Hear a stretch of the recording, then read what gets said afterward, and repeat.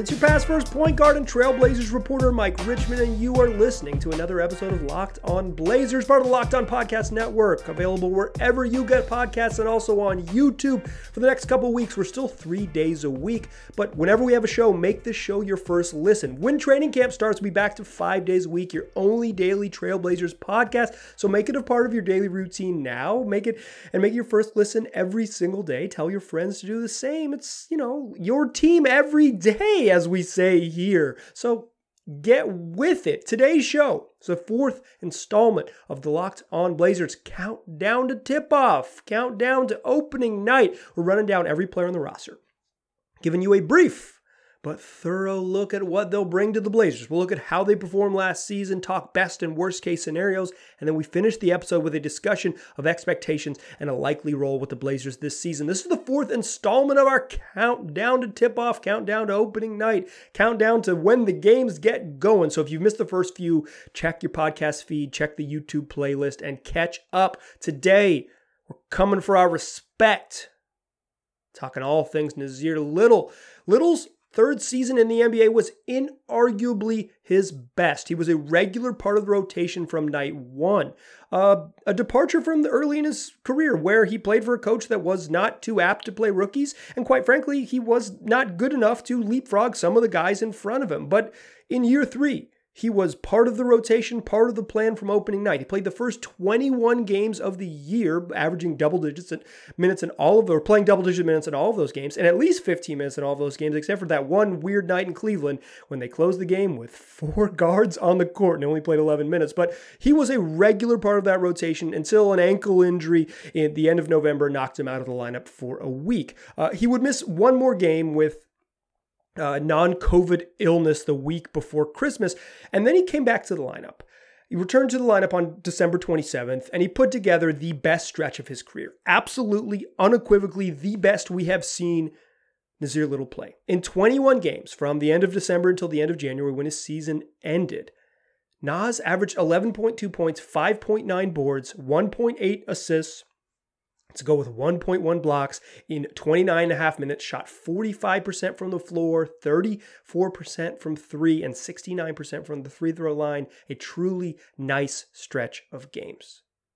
In his final game, before his season ended on January 25th, he probably played the best game of his season. If not, he had 22 against the Hawks but a couple of nights earlier. But this was, if not his best, one of his darn best performances of the season. In that game against the Minnesota Timberwolves, scored 20 points, grabbed 8 boards, dished out 2 assists, shot 7 of 11 from the floor, including 4 of 6 from 3. But he got caught fighting for a rebound with Karl-Anthony Towns, and he sustained a labral tear in his left shoulder.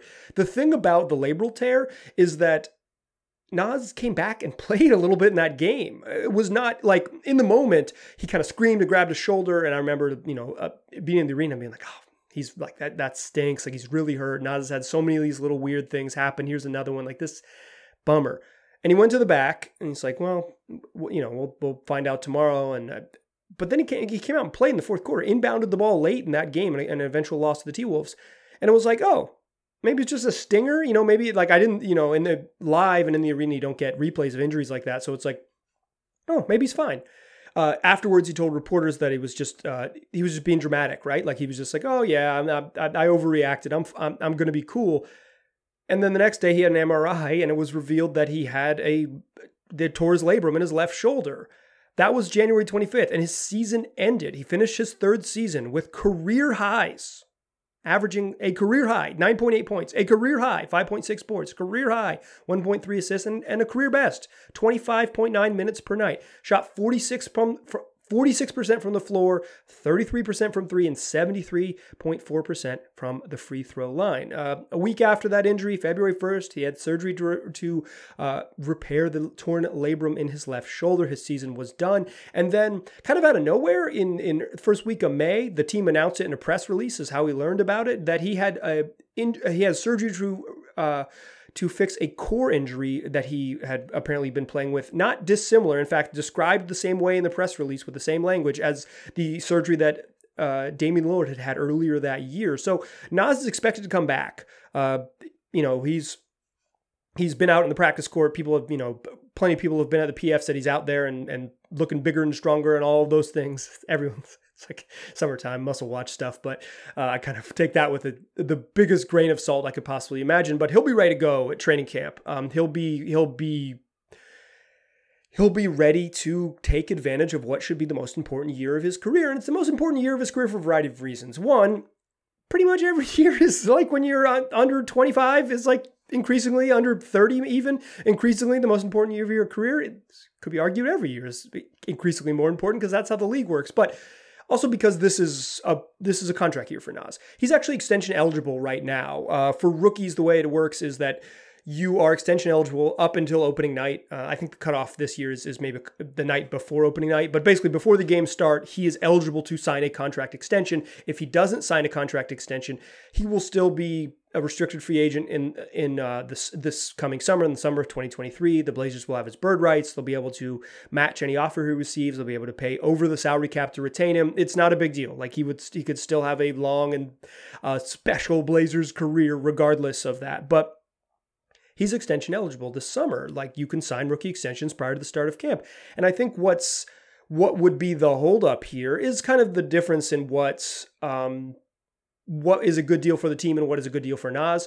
In a previous episodes this summer, I have thrown out the number like 4 for 60. Say $15 million a year is like a good deal for Naz. He should take it and run away.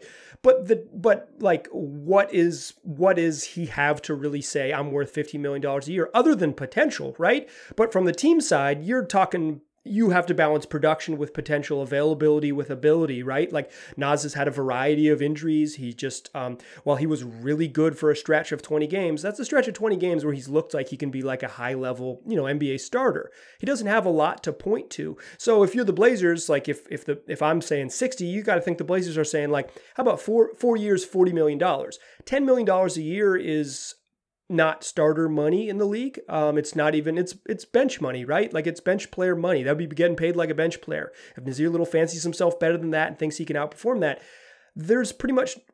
there's not a lot of incentive for him to pick up that money. The incentive is like he's had a lot of injuries. He's like, there could be some reason to just take the $40 million.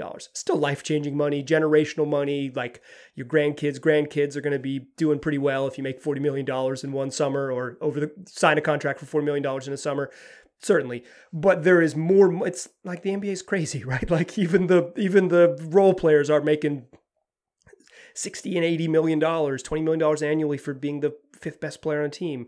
It's out there to be had, and Naz can bet on himself and go get it. If I had to guess, he bets on himself, right? Like the incentive is to go out and play with an opportunity in front of him, a big minute opportunity and a starting role potentially there for him to go make your money and get paid. Go make your money and be, and earn it this summer, or earn it this year and get paid next summer. There is a world where he signs an extension. If I had to guess, I bet he won't. When Sean Highkin was on this podcast earlier this summer, he said 51% Naz might sign the contract. So Highkin is, pretty plugged in. So if he's leaning that Naz might, I would probably on the other side, I'm leaning that he probably won't for the reasons I just detailed. But so much of what Nassir's payday might look like, either in the coming weeks here or next summer, where I think it's more likely where he starts talking contract stuff, is what I want to discuss in the second segment. The best case and worst case scenarios. We're doing this for every player as we roll through these. What's the best case scenario for Nassir Little look like in year 4? What's the worst case scenario look like for Nassir Little in year 4? That's what we'll talk about in segment number 2. But first, let me tell you about Bet Online, the fastest and easiest way to bet on all your sports action. And what a time to bet on all your sports action. It's football season, y'all. We made it. We got here. College football rolling along. The NFL rolling along for the next 4 months, all weekend long. You can get more lines, more props, more odds on all things gridiron. If you don't want to bet on football, all the other sports are waiting there for you. So don't wait. Go take advantage today. That's Bet Online, where the game starts. All right. Let's talk Nassir Little, best and worst case scenarios.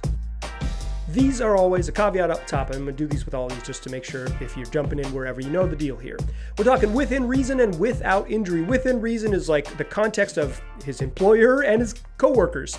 Nassir Little, like his best case scenario exists based on his role within the team, and the worst case scenario is without injuries. We're talking worst case scenario that happens on the court. Everyone's worst case scenario is their body breaks down. We're talking basketball stuff only when we're talking best and worst case scenarios. So what's the best case scenario for Nassir Little? It's that he's the answer at small forward. He's the answer at small forward from night 1. He's the answer from small forward in night 41. He's an answer at small forward in night 82. He's the answer at small forward in the playoffs. He's the guy. And he's the guy because his length and his defense all scream that he deserves it, and his production matches it. He's a defensive menace, an elite offensive rebounder, and a slasher that sees an uptick in three-point shooting. From a career 31.7 three-point shooter, he jumps up to 36, 37% shooting a night, and he can guard 4 positions. Stick him on point guards, no probs. Shooting guards, no probs. Small forwards and power forwards, no problem. And in a pinch, Nassir Little is versatile enough on defense to hang with the non-Embiid, non-Jokic centers if you really need him to. The best case scenario is that his strengths as a straight line driver and a glass cleaning enthusiast are complemented by a tighter handle, a budding playmaking game, and that improved shooting. He becomes a absolute menace in the open floor, a terrifying straight line driver if you give him a second side and a lane to get the rim. He's already so good at it, and he continues to grow in those spots. But the best case scenario is that those skills that he already has, while they are sharpened, they are complemented by a better handle so he can get where he wants to go, not just on straight line drives, but a couple different moves. He's got a pretty good pull-up game. In fact, he's a much better mid-range shooter than he is a shooter from, say, the corners or above the break threes. It's that shooting, that the mid-range touch gives him more versatility and more ways to beat a defense on the offensive end, and makes him a half-court problem in a way that he really hasn't been. It's those skills that sharpen with the added skills of shooting, with the added skill of that better ball handling I talked about, and the added skills of playmaking. He showed a little bit of improvement for to be certain as a playmaker, but he's not a natural passer. He's someone who's improving there, and the best case scenario is that those skills that he hasn't quite harnessed are coupled with the skills that he has, and that he is just the two-way wing that everyone dreams of. The best case scenario for Nassir Little is that he is an NBA starter, and this year he is makes an emphatic case to be that NBA starter, and it is obvious from night 1, and it is obvious throughout the year, and because it's so obvious, he gets the bag in the offseason. The best case scenario for Nassir Little is that he is a core piece of this group going forward. He's going to be 23 at the end of next season, 23 as he enters the summer. A 23-year-old with a big payday and a guaranteed spot as a starting small forward on a team on the rise. That's the best case scenario for Nassir Little. What's the worst case? Is that he regrets not taking the money this summer.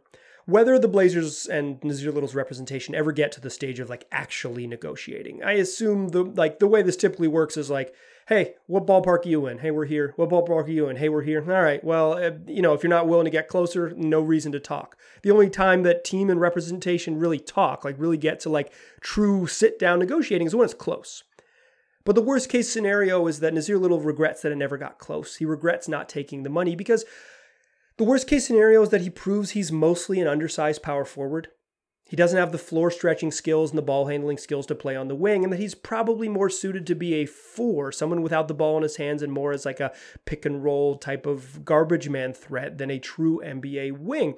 It's the worst case scenario is that while he still is clearly a long-term NBA contributor, because I truly believe his floor is play a decade in the league, it's that he proves that he's not a starting level talent, that the lack of shooting and the lack of wiggle limit his half-court impact, and that while he remains a physical menace and a really outstanding athlete, that the complementary skills and the complementary sort of parts that you would need to make that athleticism truly pop never come around. The worst case scenario is that Nassir Little looks a lot like the Nassir Little of most of his career, someone who is promising and intriguing, but doesn't have the production to match it. The worst case scenario for Nassir Little is that Josh Hart and Gary Payton II and Justice Winslow are all better options at small forward. And instead of grabbing the reins of being the starting small forward from training camp and holding on through the rest of the season, he's someone who finds himself dropping to 7th, 8th man in the rotation because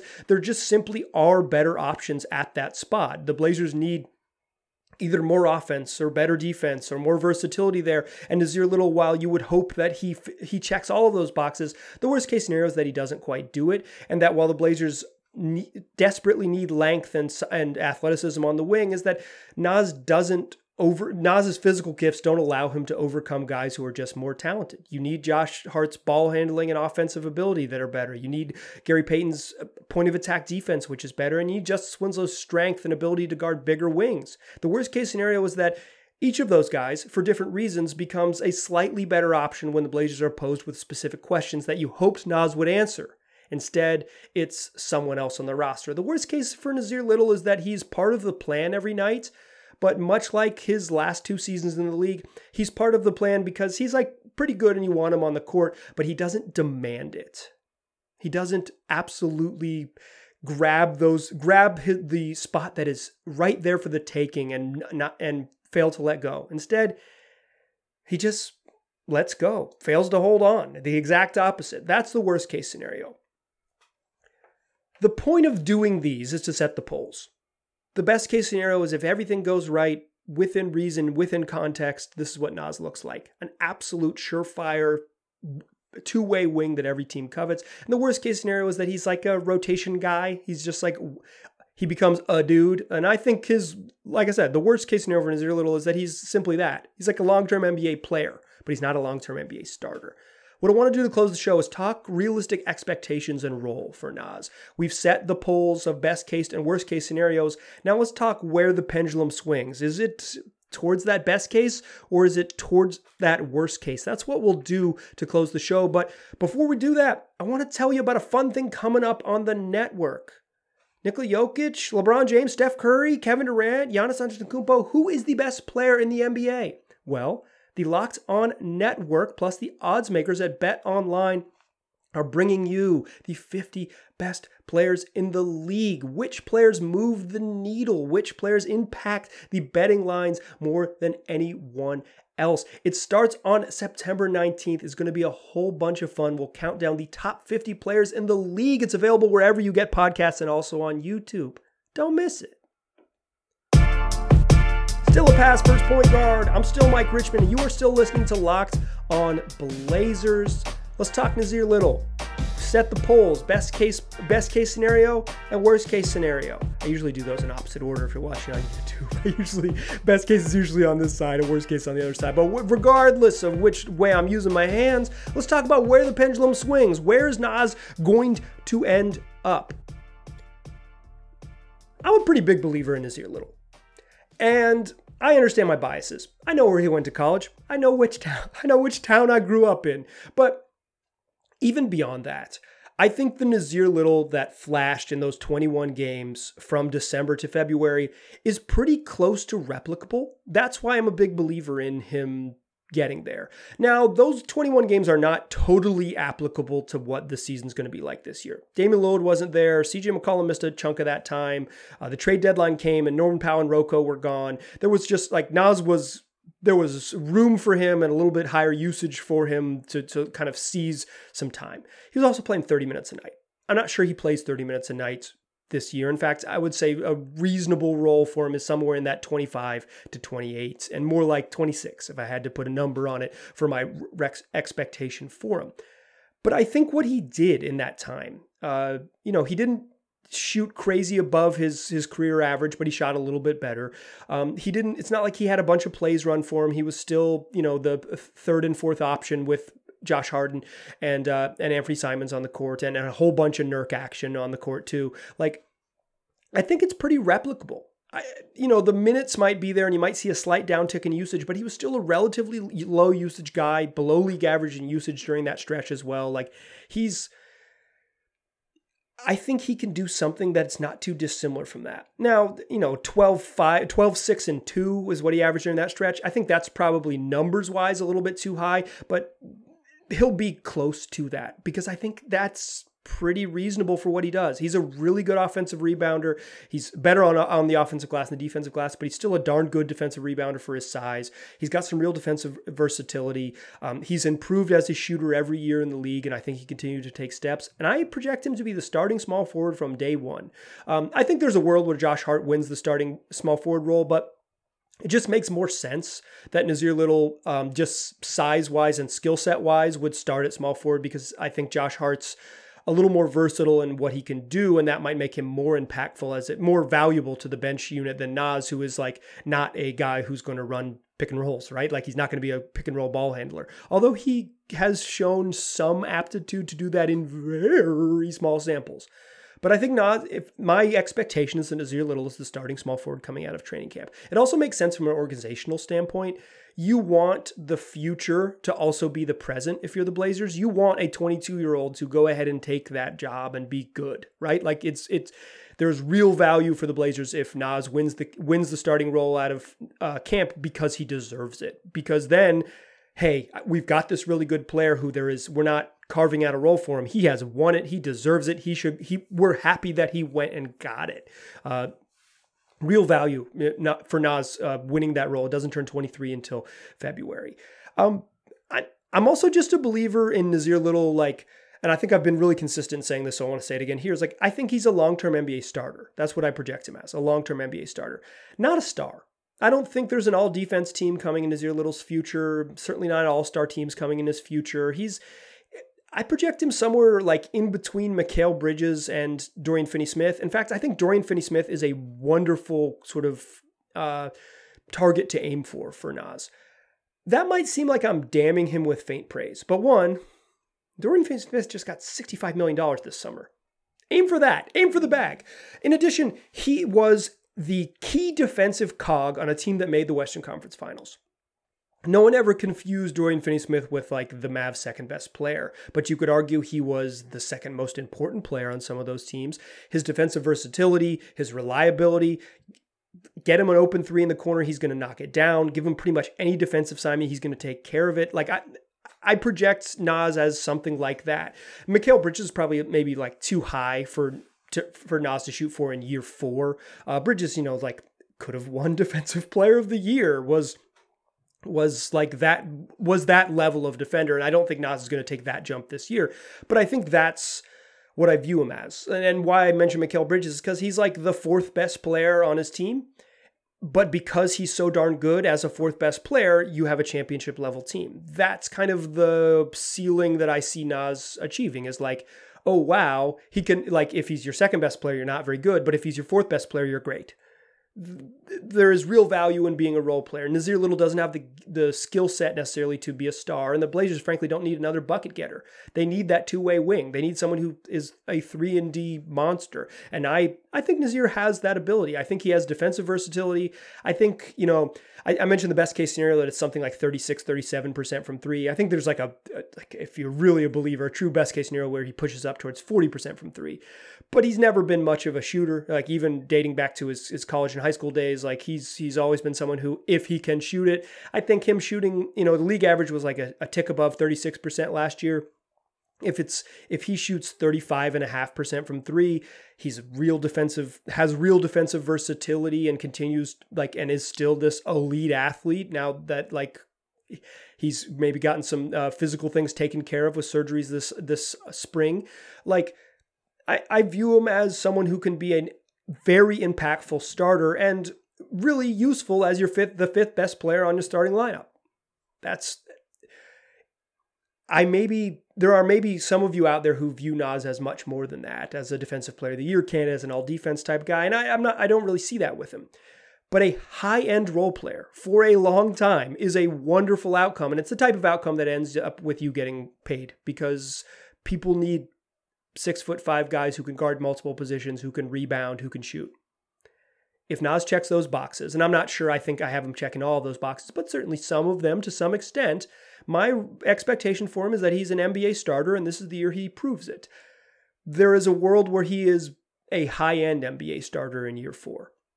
I'm not sure I'm there with him, but I think, and I have pretty high expectations for him, at least for the way I believe what high expectations work, is that I think he'll prove to be a good, solid NBA starter this year, really consistent, because his skill set and what he showed when he played his best basketball of his career is easy to replicate, because his role isn't going to change that much. The ask isn't going to change that much. And what he did is mostly just shoot slightly better than he has for his career and play hard on both ends of the court.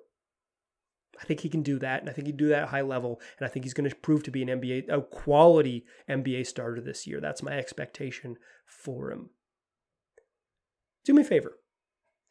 If you like this show, tell your friends about it, because these season previews, I think, are a great jumping off point for new listeners. If you are a new listener, if you're listening for the first time, thanks. I'm really happy to have you jump on board. We're just getting started this season, but in general, we're going to run these player previews up until the first week of October. As we get into training camp, we're going to go 5 days a week, so they'll be interspersed with some other episodes as well. But we'll have a season preview for every single player on the roster. It's a great jumping off point to kind of get into the team if you're first getting into the team, get into the podcast if you're first getting into the podcast, familiarize yourself, get excited about the season, and move on from there. So yeah, tell your friends about this show. Tell your friends about, like, hey, I really like Locked On Blazers, and Mike over at Locked On Blazers is doing a preview of every player on the team. Check it. Monday show, we're going to keep it rolling. Yusuf Nurkic will be who we roll out our player capsule for on Monday. Come back for that one. Tell your friends about the show. That's how people find out about podcasts. Is your team every day, or your team 3 days a week like we're doing it right now. I appreciate you listening. Talk to you soon.